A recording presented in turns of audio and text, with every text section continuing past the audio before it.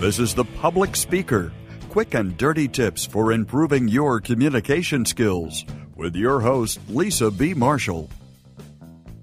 I'm excited because this week my new book, Smart Talk, comes out, and I have a very special 2-part series on figures of speech.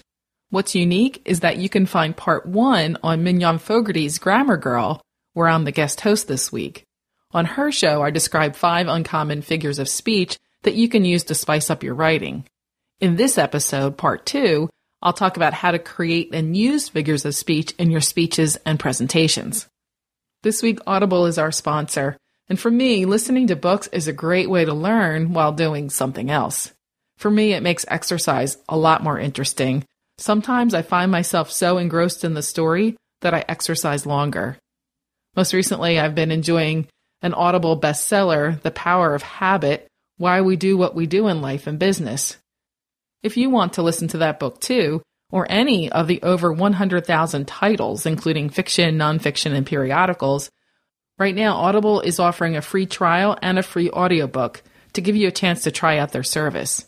For a free audiobook of your choice, go to audiblepodcast.com/Lisa. That's audiblepodcast.com/Lisa. Before I explain how to use figures of speech, I want to take a moment to talk about why it's so important to use them. If you want to be perceived as a charismatic leader, if you want to inspire, if you want to motivate others, then you should use figurative language. Why? Because figures of speech make your message more vivid, more memorable, and more emotional. I recently looked at a 2005 research study that showed that metaphoric density in presidential inaugural addresses was double the amount for charismatic versus non-charismatic U.S. presidents. So presidents that used a lot of metaphor were perceived as being charismatic. We don't always use figures of speech in our everyday language because they require thought and planning. And at times, using a rhetorical tool may even seem repetitive or somewhat awkward when it's written. However, when spoken, figurative language can make the difference between capturing the attention of your audience and putting them to sleep.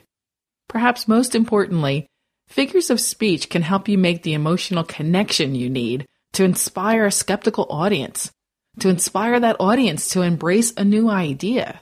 Figurative language is a powerful, persuasive tool. It inspires your audience to act on your call to action. In this week's Grammar Girl episode, I shared some well-known examples. Classic lines such as, I'm stuck on Band-Aid brand because Band-Aid brand stuck on me, and to err is human, to forgive divine.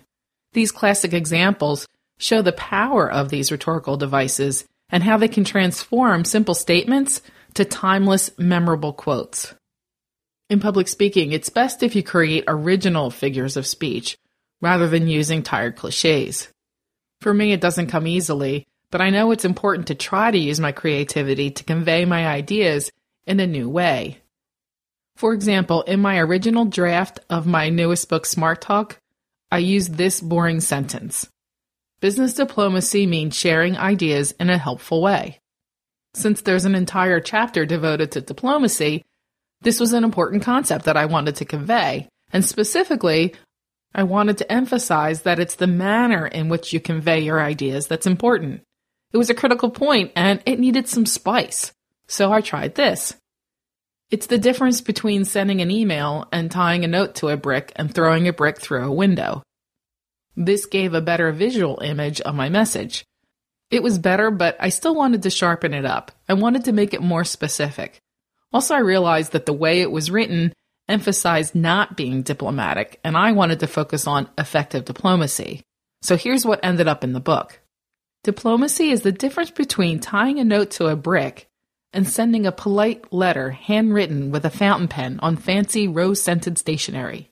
Notice that using the rhetorical tool makes the sentence longer, so you'll want to be sure to focus adding rhetorical language to only the important points and plan to revise them more than once. If it runs a little long, just remember to balance that with other sentences that are much shorter. Now let's take a closer look at the figures of speech we talked about in part 1 of this series. Anaphora, antithesis, and chiasmus. Anaphora uses repeated words or phrases to stir up an emotional response in the audience. We see anaphora used in political rhetoric by the most dynamic politicians. Newly elected Senator Elizabeth Warren's rhetoric rallied her supporters and won her the election. In one of her most famous speeches, she uses anaphora effectively to make a direct appeal to each individual. Her call to action made stronger by anaphora. She said, "There's nobody in this country who got rich on his own. Nobody. You built a factory out there. Good for you. But I want to be clear. You moved your goods to market on the roads the rest of us paid for. You hired workers the rest of us paid to educate. You were safe," and so on. Spicing up a business presentation with anaphora is pretty simple. The first step is to go back through your speech and look for phrases that you want to emphasize. Say you're a leader within your organization and you're delivering the quarterly results. You want to inspire the team by sharing your success. The original lines might have been, "This quarter our overall sales were up 10%. Specifically, the widget product line sales increased by 3% and doohickey sales increased by 4%. In addition, we remain the market leader despite increased competition. Good work." Here's how you could modify that using anaphora. "Because of your hard work, sales were up 10% this quarter. Because of your hard work, widget sales were up by 3% and doohickey sales were up by 4%. Because of your hard work, we retained our market leadership. We appreciate that hard work. Thanks." Can you hear how much stronger that is? Next, we have antithesis. Antithesis uses contrasting phrases to balance out a statement. With antithesis, only a few words are needed to cover a full range of thought. In the Grammar Girl episode, I used the example, "Sometimes you feel like a nut, sometimes you don't." Obviously, antithesis can be very effective. Again, it's easy to find examples of antithesis in political rhetoric. You may remember this quote from Edward Kennedy. "Some men see things as they are and say why. I dream things that never were and say why not." But antithesis isn't just for politicians. Steve Jobs knew how to use antithesis to make an important point and to keep his customers. He said, "It's not about money, it's about the people you have, how you're led, and how much you get it." For me, the easiest way to use this technique is to just model others that have been successful. For example, you could model the Steve Jobs quote for your marketing outreach. You might say, "It's not about low prices, it's about the highest quality products." Or, "It's not about price, it's about who provides the highest customer service."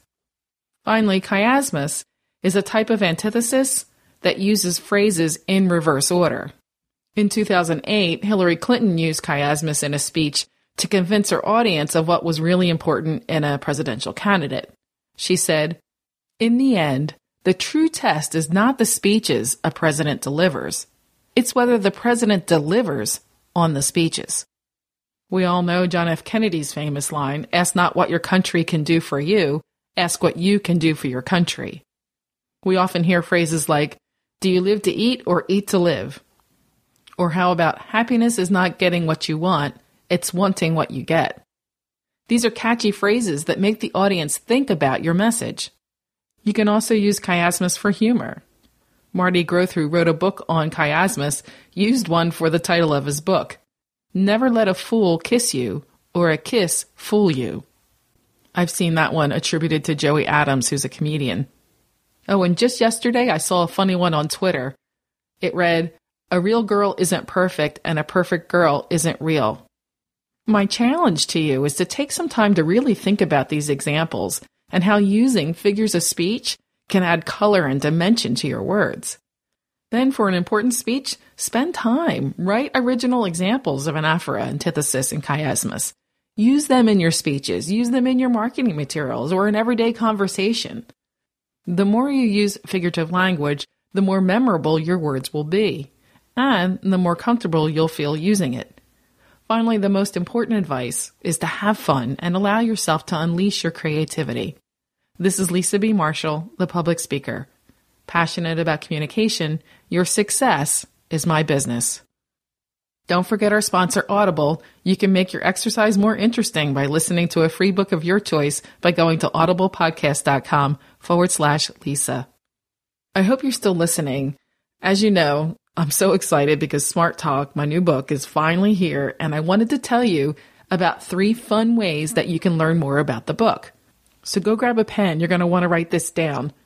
So first, the most exciting way to learn about the book is through the Smart Talk Challenge. It's a 14-day challenge to put your Smart Talk skills to the test. And what's really cool is that if you complete the challenge, you'll have a chance to win an iPad mini. You can learn more about the challenge at smarttalksuccess.com/challenge. That's smarttalksuccess.com/challenge.